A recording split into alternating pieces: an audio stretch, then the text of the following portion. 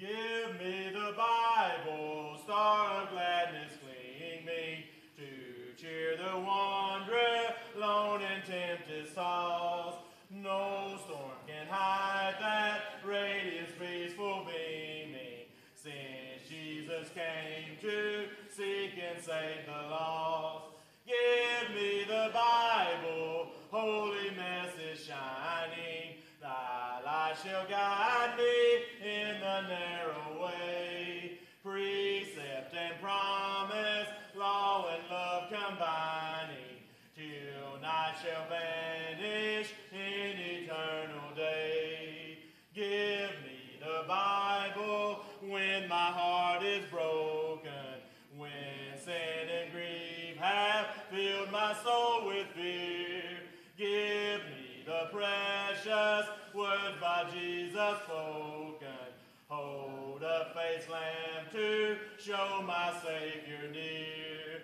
Give me the Bible, holy message shining. Thy light shall guide me in the narrow way. Precept and promise, law and love combining, till night shall vanish in eternal day.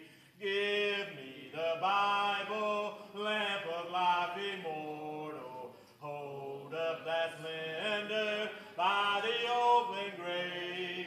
Show me the light from heaven's shining portal. Show me the glory gliding Jordan's wave.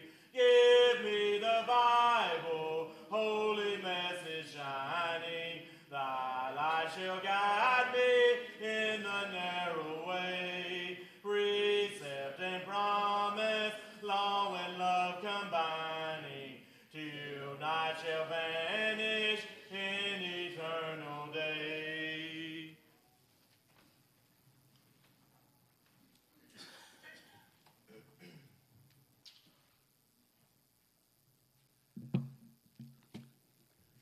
Good morning.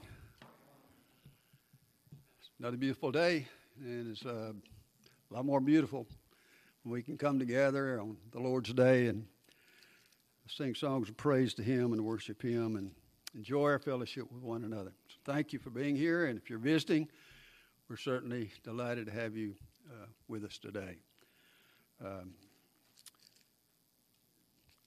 Just got news a minute ago that Carol Smith was taken to the hospital. Let's keep Carol in our prayers. Also found out a minute ago that Laverne Cagle had been in the hospital this week. Just got news also that Nancy Desmond's mother died this morning. That's Paul's mother-in-law and Cynthia's grandmother. So let's keep that family in our prayers. But anyway, if you're visiting with us today, we're delighted to have you with us, and we hope you'll come back and visit with us anytime you have the opportunity. It's always a blessing to have you with us.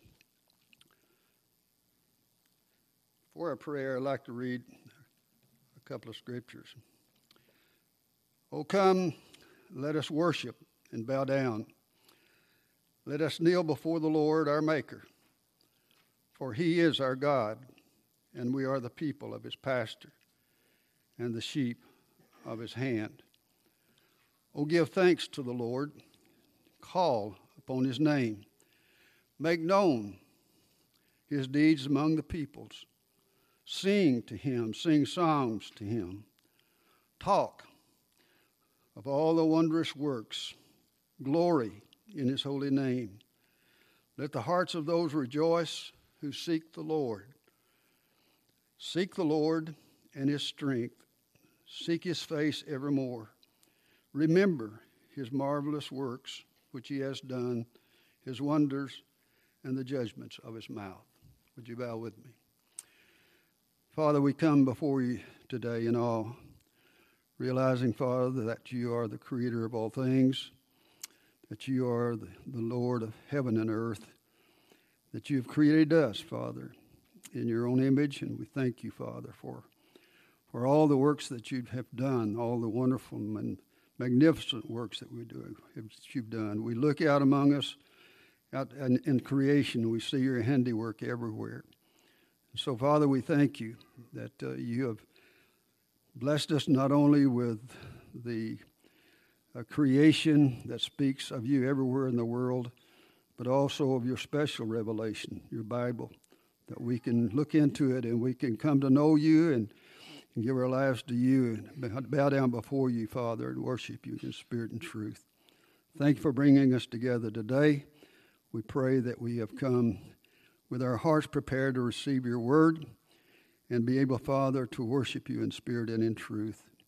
As we gather around the table that you have set for us, we pray, Father, that we will remember the great blessings that we have through Christ, who gave his life for us, died, shed his precious blood that we might have the forgiveness of our sins, was resurrected for our justification, and given us the great promise and the great hope that we have of being with you one day in heaven.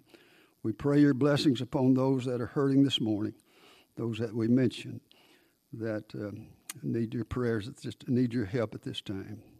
So thank you, Father, for bringing us here today, and help us, Father, to rejoice, praise you, and sing to you with thanksgiving. For it's in the name of Christ we pray. Amen.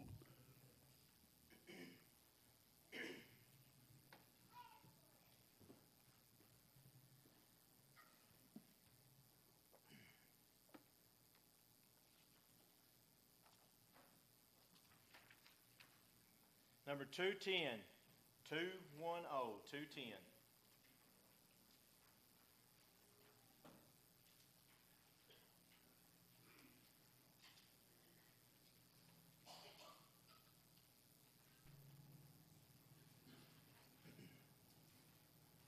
I come to the garden alone while the dew is still on the roses, and the voice I hear falling on my ear, the Son of God discloses, and he walks with me and he talks with me and he tells me I am his own, and the joy we share as we tarry there, none other has ever known. He speaks and the sound of his voice is so sweet, the birds hush their singing, and the melody that he gave to me within my heart is ringing, and he walks with me and he talks with me and he tells me I am his own, and the joy we share as we tarry there, none other has ever known. I'd stay in the garden with him, though the night around me be falling, but he bids me go through the voice of woe. His voice to me is calling, and he walks with me and he talks with me and he tells me I am his own, and the joy we share as we tarry there, none other has ever known. Number 615, 615, 615. 615.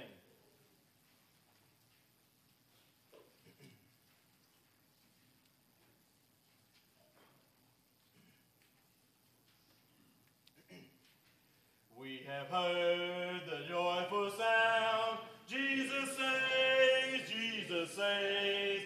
Spread the tidings all around, Jesus saves, Jesus saves. Bear the news to every land, climb the steeps and cross the ways, onward 'tis our Lord's command. Jesus saves, Jesus saves. Walked it on the rolling tide. Jesus saves, Jesus saves. Tell to sinners far and wide. Jesus saves, Jesus saves.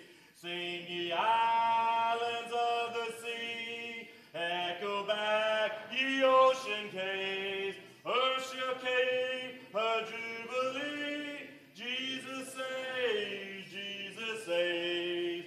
Give the winds a mighty voice. Jesus saves, Jesus saves. Let the nations now rejoice. Jesus saves, Jesus saves. Shout salvation full and free. Highest hills and deepest caves. This is a song of victory. Jesus saves, Jesus saves. If you would, please mark number 702, 702.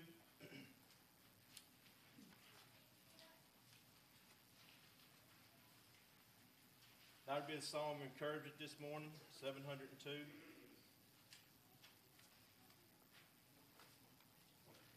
And once you have that mark, let's turn to number 732. 732. This will be the song before prayer and the lesson this morning. If you feel like it and you're able, please stand and remain standing for the prayer. Number 732.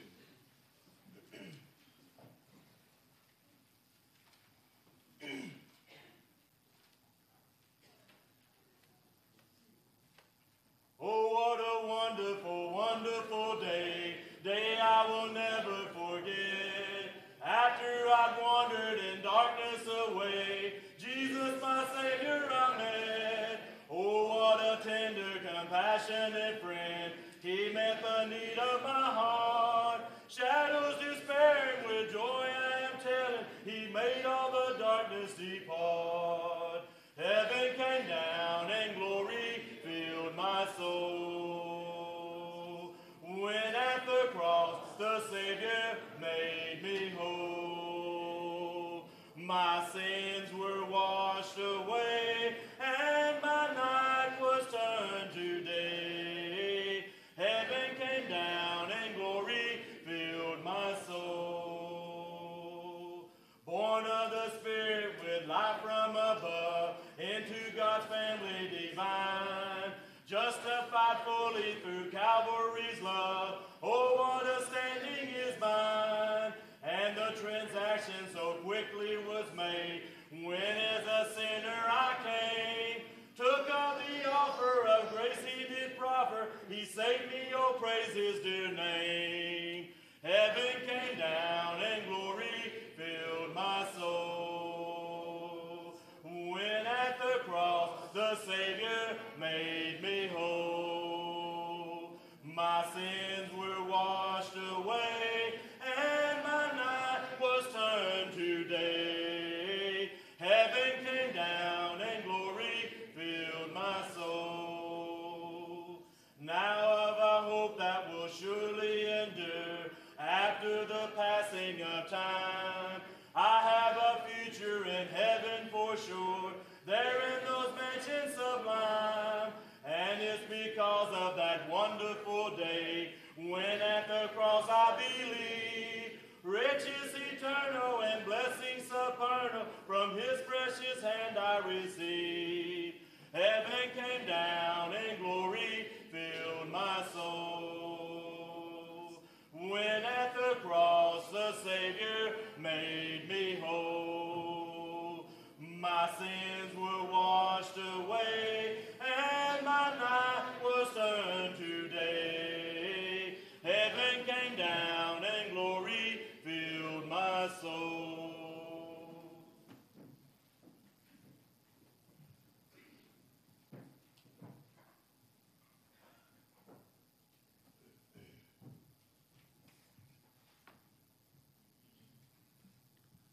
Let's pray.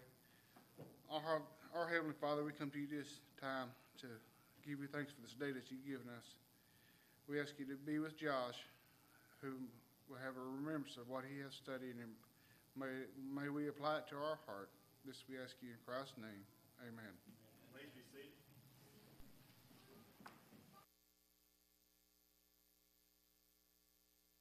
Well, it's a good morning to worship together, isn't it? This morning, I invite you to turn with me to the book of Numbers. We will be focusing on chapter 10, but turn with me to the first chapter there in the book of Numbers. What an odd place to preach from, I think, sometimes, whenever we're going through the Old Testament, but I love it. And in case y'all haven't been able to tell, I really do love preaching through the Old Testament. It's awesome. I love it.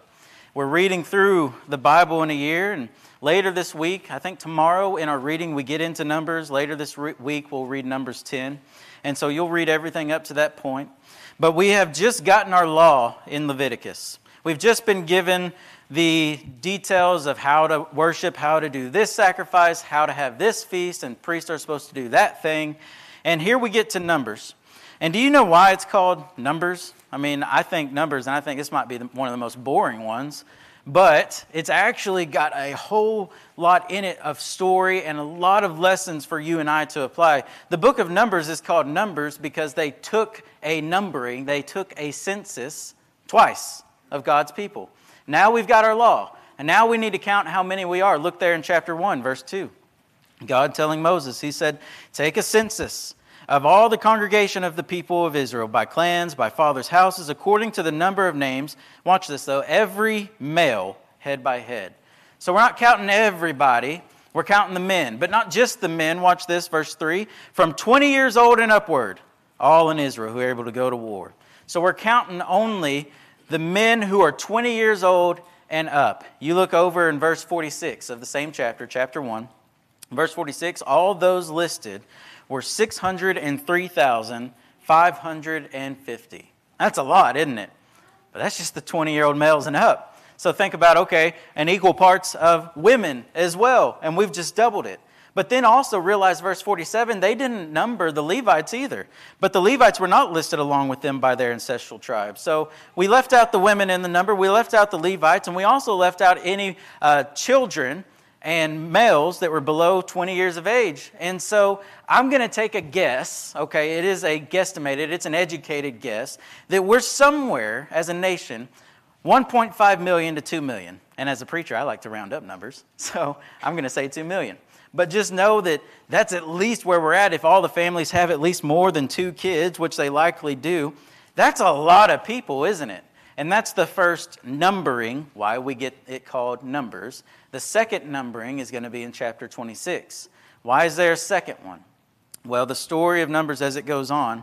Here we are, we just took a census, and we're about to march our way to the Promised Land. We're departing from Sinai. We've got our 10 Commandments, we've got our law. It's time to go get our Promised Land, the land that's flowing with milk and honey. That's what we're doing. But we get to the edge of the Promised Land, we send spies in, and they bring a bad report back, except for Joshua and Caleb. They bring a good report saying, we can beat them, we can do it, but the contagious fear that's there sets in, and they refuse. This generation refuses to go into the Promised Land. That's why God had them wander for 40 years. The older generation there dies off. The new generation is raised up in faithfulness, and they are numbered again. And then we go into the Promised Land, and we win. But that's the story of Numbers in a nutshell as we look at it. So how do you move? How do you organize 2 million people at one time? You ain't got a bell. You don't have a PA system. You can't call and text one another or walkie-talkies and say, hey, we're moving out. And you know, I've been to Dallas Cowboy Stadium one time. I know there's not 1 million people in there. I don't know how many, but that is the most people I've ever seen at one time. And we had to stand in order to see the game, in order to see what's going on. And you could not communicate in there at all, even with the PA system, it would seem. How do you move 2 million people? Numbers chapter 10. And here in Numbers chapter 10, we're going to see a big Old Testament teaching, a principle really, that plays a part for you and I today. But a big point I already see is about organization of God's people. And so anybody really here with organization skills, we need you to step forward. Not just because we're in desperate need or anything like that, but we always need to be organized. Any group of people, especially God's people. who are wanting to accomplish what God wants us to accomplish, we need people to step up and say, this is the way we're going, this is how we're going to get there, instead of just twiddling our thumbs and sitting around and waiting for something to happen. We'll have a meeting about it, we'll talk about it later, we'll figure it out. No. We need a clear sense of direction and how to get there. And if you're someone that can lead at various times and ways, you are needed. Fair warning, you will be criticized. Any leader always is. And so why is that? Well, some will say, who are you to lead? Who are you to make these decisions? Who are you to do that? I heard a preacher say once, and it's going to stick with me forever, either lead, follow, or get out of the way. And that makes a whole lot of sense when we think about it. Lead, follow, or get out of the way and not create a problem for God's people, for those that do have the courage to lead, or those that do have the humility to follow. Because at some point, we're all going to be leading in some way. At some point, we're all going to be following in some way. We need the courage to lead. We need the humility to lead, but we do not need the critics to get in the way and discourage us from doing that. I've found myself to be a critic before. I'm preaching to myself. You guys are just here, okay? And so, lead, follow, or get out of the way. Because I shouldn't just do nothing, grab hold of nothing to do except be a critic. God's people, we are on the move, or we need to be. And we have a mission. We have the Great Commission to accomplish. And we can't accomplish that just sitting around. But we have got to be organized and we've got to move. Here in Numbers, chapter 10, verse 1. How does God move his people? Watch this. The Lord spoke to Moses, saying, "Make 2 silver trumpets. Of hammered work you shall make them." Very specific, not just any way, not just any instrument, and not just made out of any material, but 2 silver trumpets, crafted special and for a special purpose. Look back with me in Exodus chapter 31. God cares about the details. This is something that we read, we didn't cover in the sermon, but that we have read. Everything that they have built was supposed to be made a specific way regarding the tabernacle, the altar, the priestly garments. But watch how God does this. I think this is so cool. You think the Holy Spirit was just active in the New Testament? You're wrong. Exodus chapter 31, verse 2. God said to Moses, "See, I have called by name Bezalel, the son of Uri, the son of Hur, the tribe of Judah, and I have filled him with the Spirit of God, with ability and intelligence, with knowledge and all craftsmanship." Isn't that cool? We think of God filling somebody and empowering somebody to do, the miracles in the New Testament, but here he is empowering his people to make the things they were required to make the way that God wanted them to be made. This was no light subject, this was no light thing for them to do, but it needed to be done right. Verse 4. To devise artistic designs, to work in gold, silver, and bronze, and cutting stones for setting, and in carving of wood, to work in every craft. And behold, I have appointed with him Aholiab, the son of Ahisamach, the tribe of Dan. And I have given to all able men ability, that they may make all that I have commanded you. The tent of meeting, the ark of testimony, and the mercy seat that is on it. He's talking the ark of the covenant there, and he's talking about the tabernacle. Every detail of the tabernacle, and every detail that's inside, from the plates to the lamp to the bread to everything. The curtains, they were empowered by God to make a certain way. You think God cares about details? Yeah. That's the easy answer right there. Yeah, God cares about details. God cares if we do it His way or not. We talked about that last week, sanctifying God and being sanctified by keeping His word. And so, yeah, God cares. But look in chapter 10 again in Numbers. Numbers 2, continuing on. You shall use them for summoning the congregation and for breaking camp. And when both are blown, all the congregation shall gather themselves to you at the entrance of the tent of meeting. But if they blow only one, then the chiefs and the head of the tribes of Israel shall gather themselves to you. When you blow an alarm, the camps that are on the east side shall set out. When you blow an alarm the second time, the camps that are on the south side shall set out. An alarm is to be blown whenever they are to set out. How do we know when it's time to come together to worship? There's no bell, there's nothing else, but this is how. How do we know when it's time to move? Later he'll talk about also, how do we know when an enemy is coming to attack us? And how do we get ready? It's with these. And the priest, he'll go on to say here, the Levites, the priest, are the ones that are doing the trumpet bearing. But boy, we need a distinct trumpet sound then, don't we? So we know what in the world is going on. Not just any kind of sound, not just anyone that can blow into it. We need someone that knows what they're doing, that blows it well enough to know that we all know what it means. And now, you and I better understand our New Testament. Specifically, turn with me to 1 Corinthians chapter 14. 1 Corinthians chapter 14. Boy, there's some problems in Corinth, let me tell you. But let me just tell you about one of them. At this stage, a lot of the members of the church there have been empowered with miraculous gifts that the Holy Spirit imparted to them when the apostles laid hands on them. That's how anybody other than the apostles got a miraculous gift. And so here they have different gifts, such as prophecy, such as knowledge. And the big one that's about to be talked about is speaking in tongues. And all of these gifts actually were told to them in chapter 13, the gifts are going to cease. In your time, the gifts are going to go away. Nobody has these gifts today. And 1 Corinthians proves it. But 1 Corinthians chapter 13, by the way, I know I said 14, but 13 is a good place to start too. That's the section that was written by Paul for us to read at weddings, wasn't it?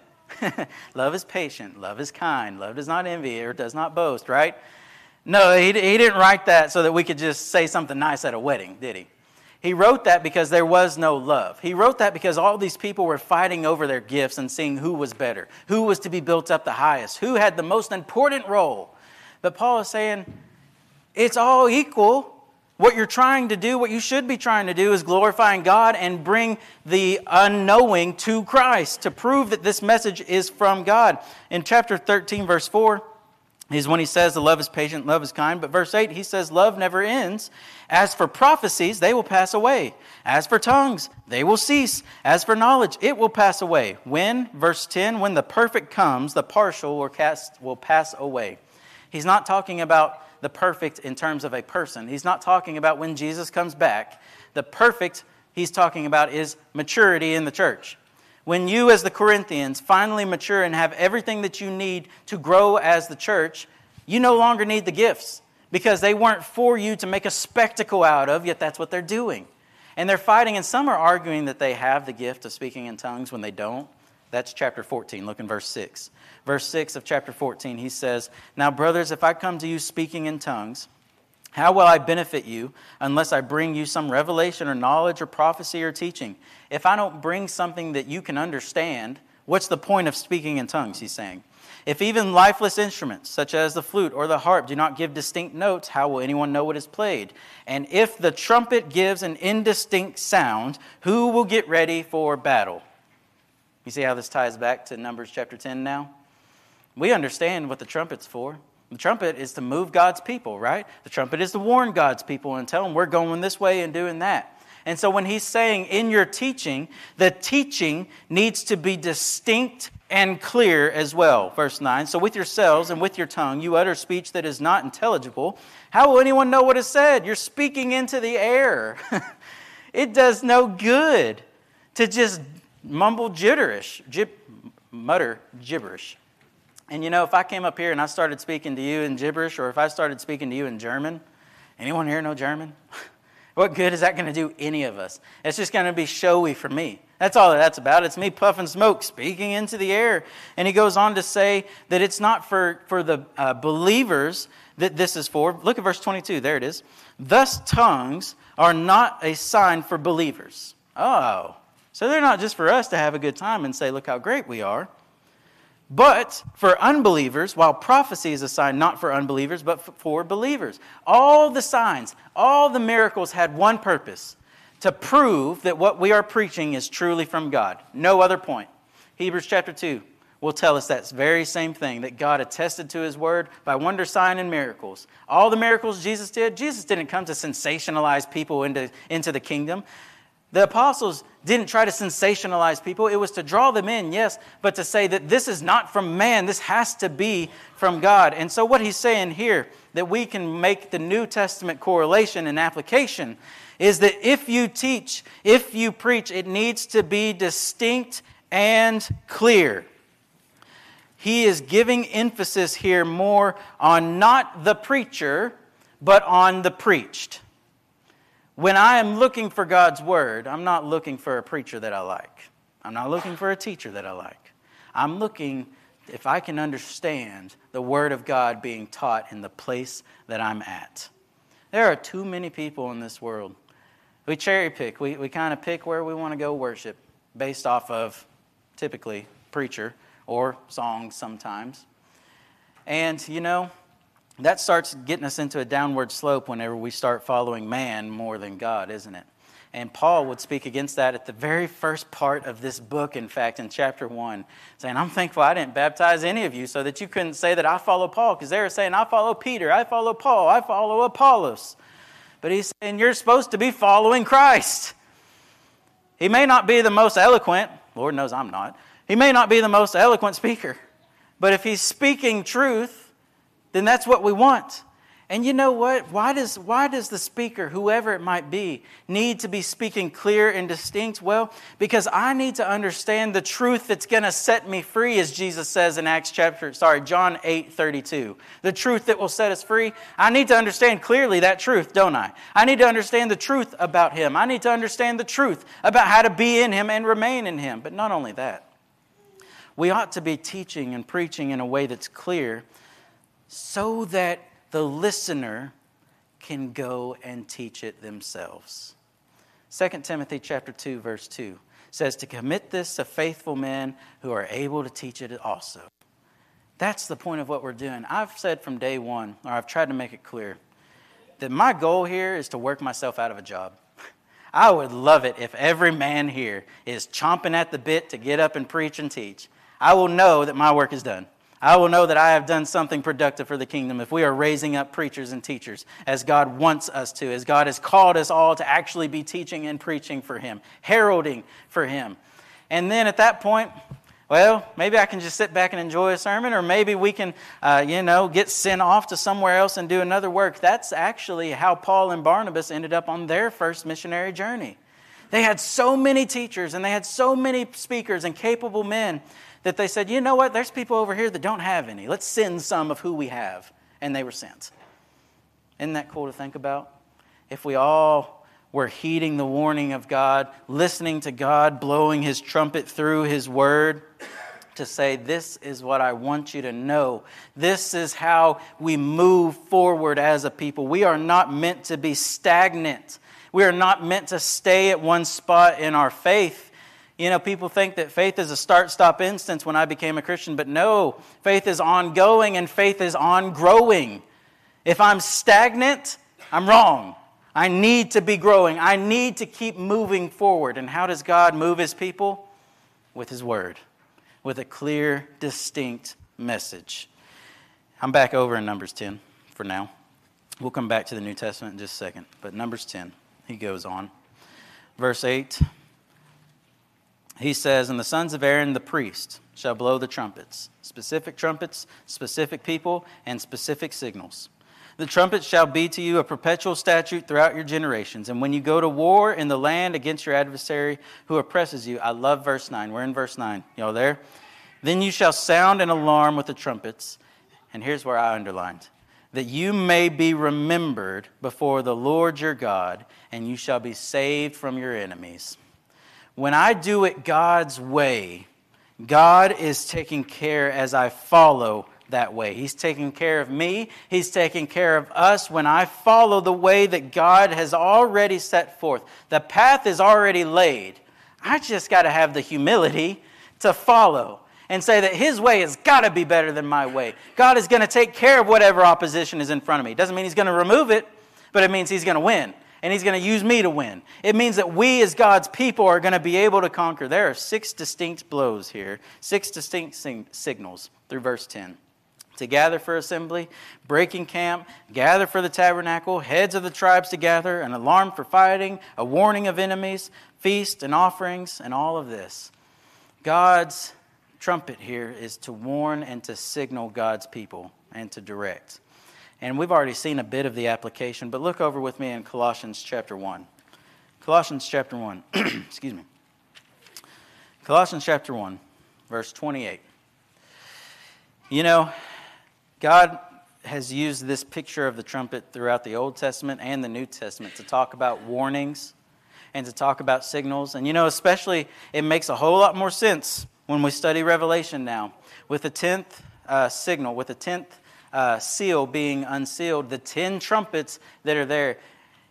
Everybody under the sun almost disagrees on all the meanings of Revelation, more or less, in the commentators.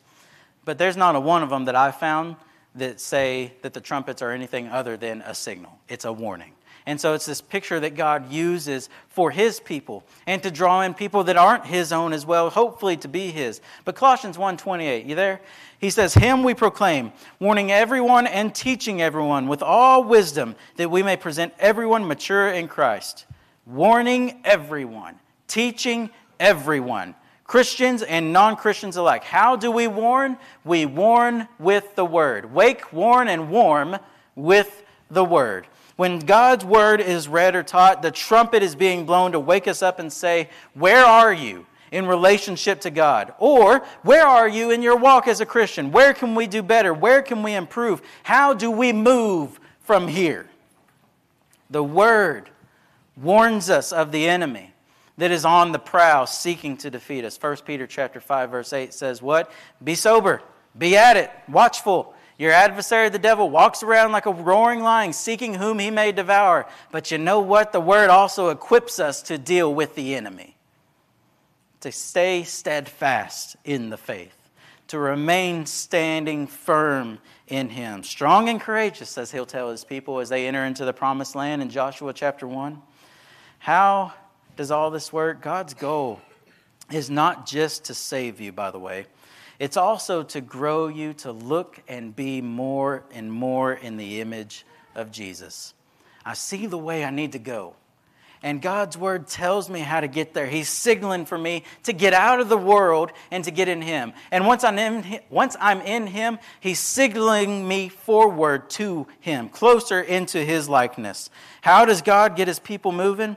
Organization, a clear message, and you got to have the tenacity. You got to have the want to, the knuckle down and get to work as well, and move when He says to move. One more verse, 1 Corinthians again, chapter 15. We were in 14, now we'll look in 15. On the subject of trumpets, I really love this verse. I hope you will too. 1 Corinthians 15, beginning in verse 52.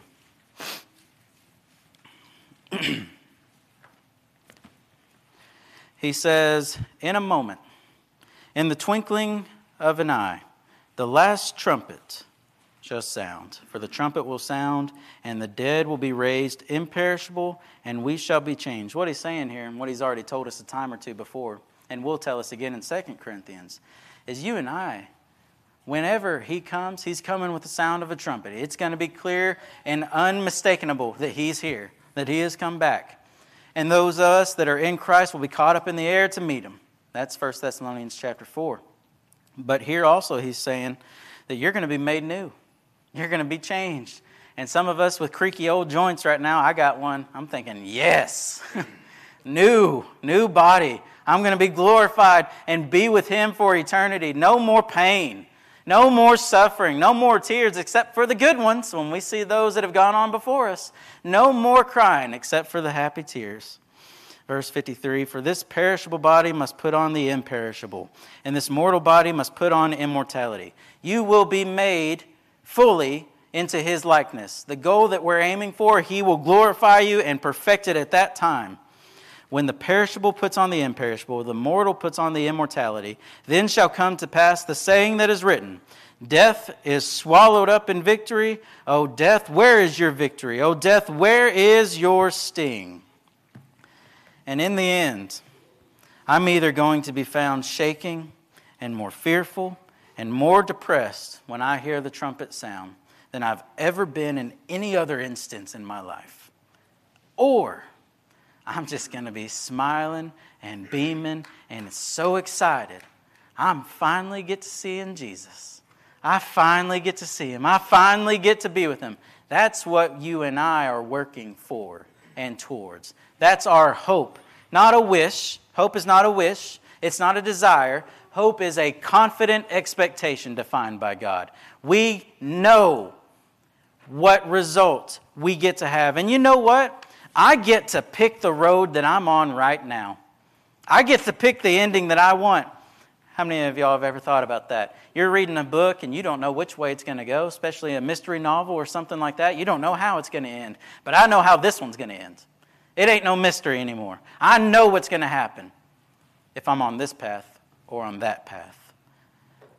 And it all has to do, if I'm listening or not, to God blowing his trumpet. The trumpet is how God moved his people, and it's still how he is moving and working his people through his word. He's signaling to you and I, get out of the world and get in him. And so, with his word, we need his word distinctly taught and preached, not with an emphasis on the preacher, but on the preached, on the message, so that I can know distinctly and clearly what the trumpet is sounding and what it means, and so I can move forward to understand it. That's our goal, and that's what we want. Anytime God's word is read, the trumpet has been blown, you could say. Not the final trumpet yet, but we're waiting for that anytime. And it can be anytime. I've prayed sometimes, maybe you have before. God, today'd be a good day. Today sounds like a good day to be called up and go home. And I hope that you agree.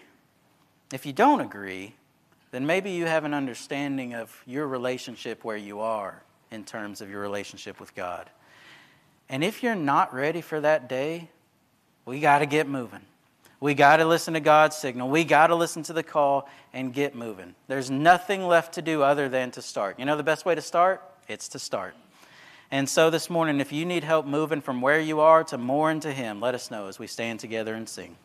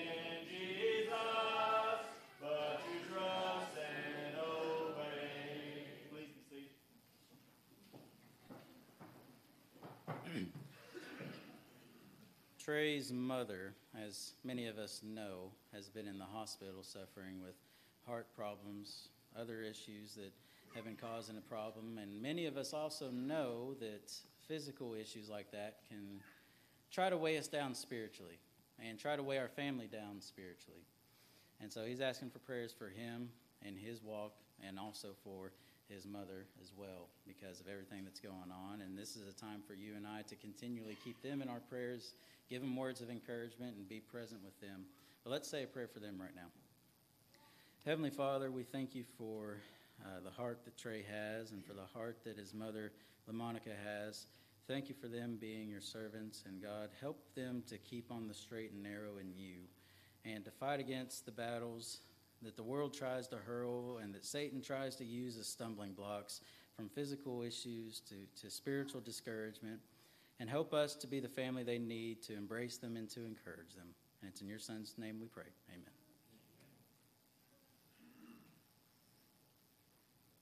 If you would, turn to number 370, 370. We'll sing this in preparation for the Lord's Supper, number 370.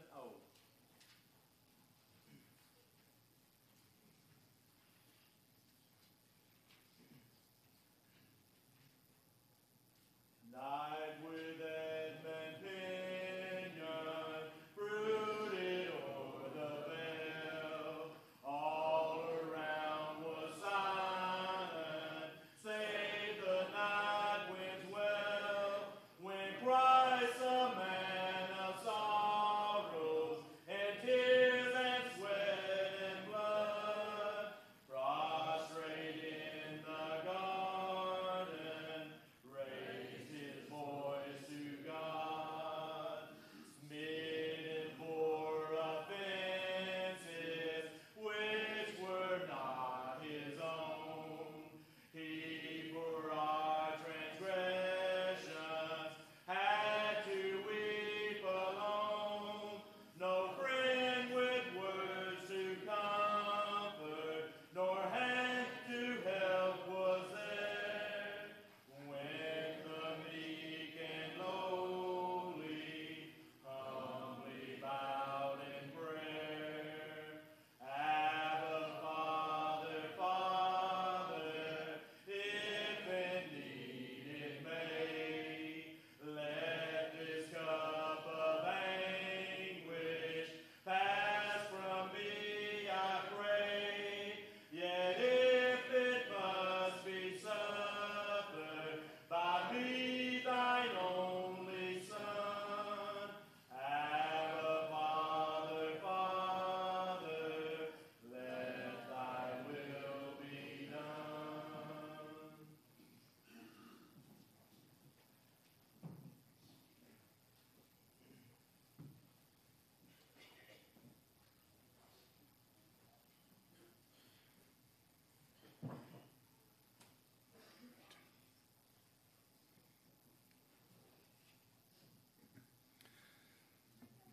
Let us pray.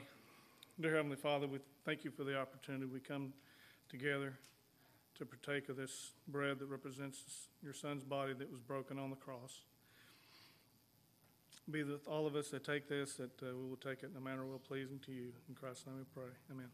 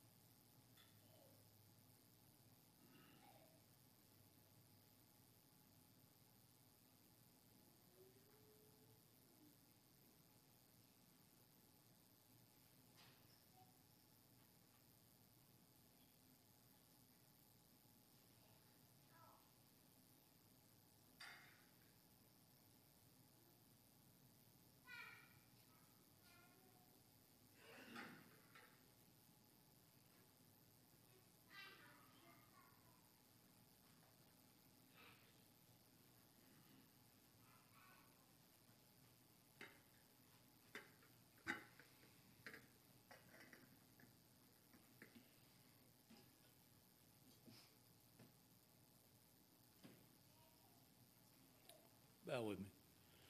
Dear Heavenly Father, we're so thankful for the day and many blessings. We're especially thankful, Father, for this time we have together around the table this morning. Father, we pray as we take this fruit of the vine that represents your Son's blood that was so freely shed on the cross for our sins, that we remove all worldly thoughts and focus upon that great sacrifice for our behalf. In Christ's name, amen.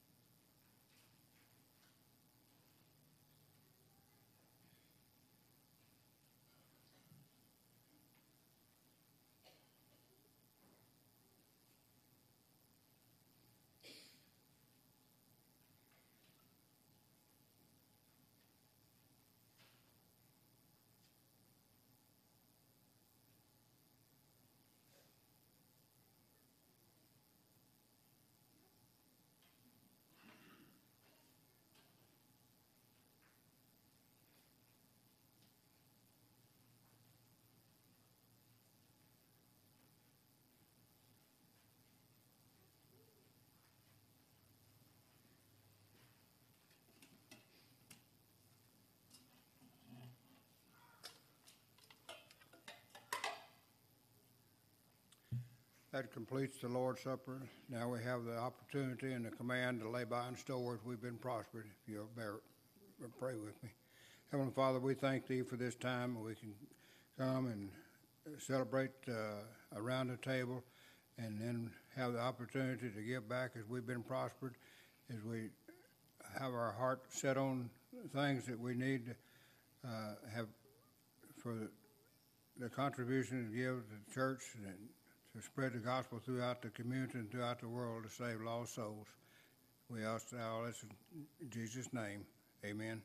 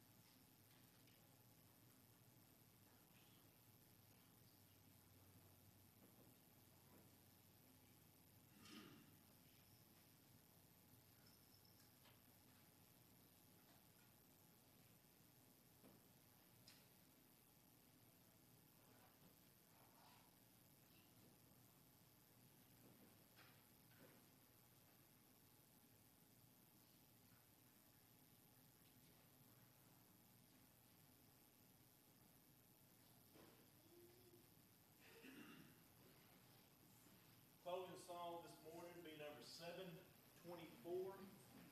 724. Excellent thought to take with you as we're fixing to leave this place and go out to the world. 724.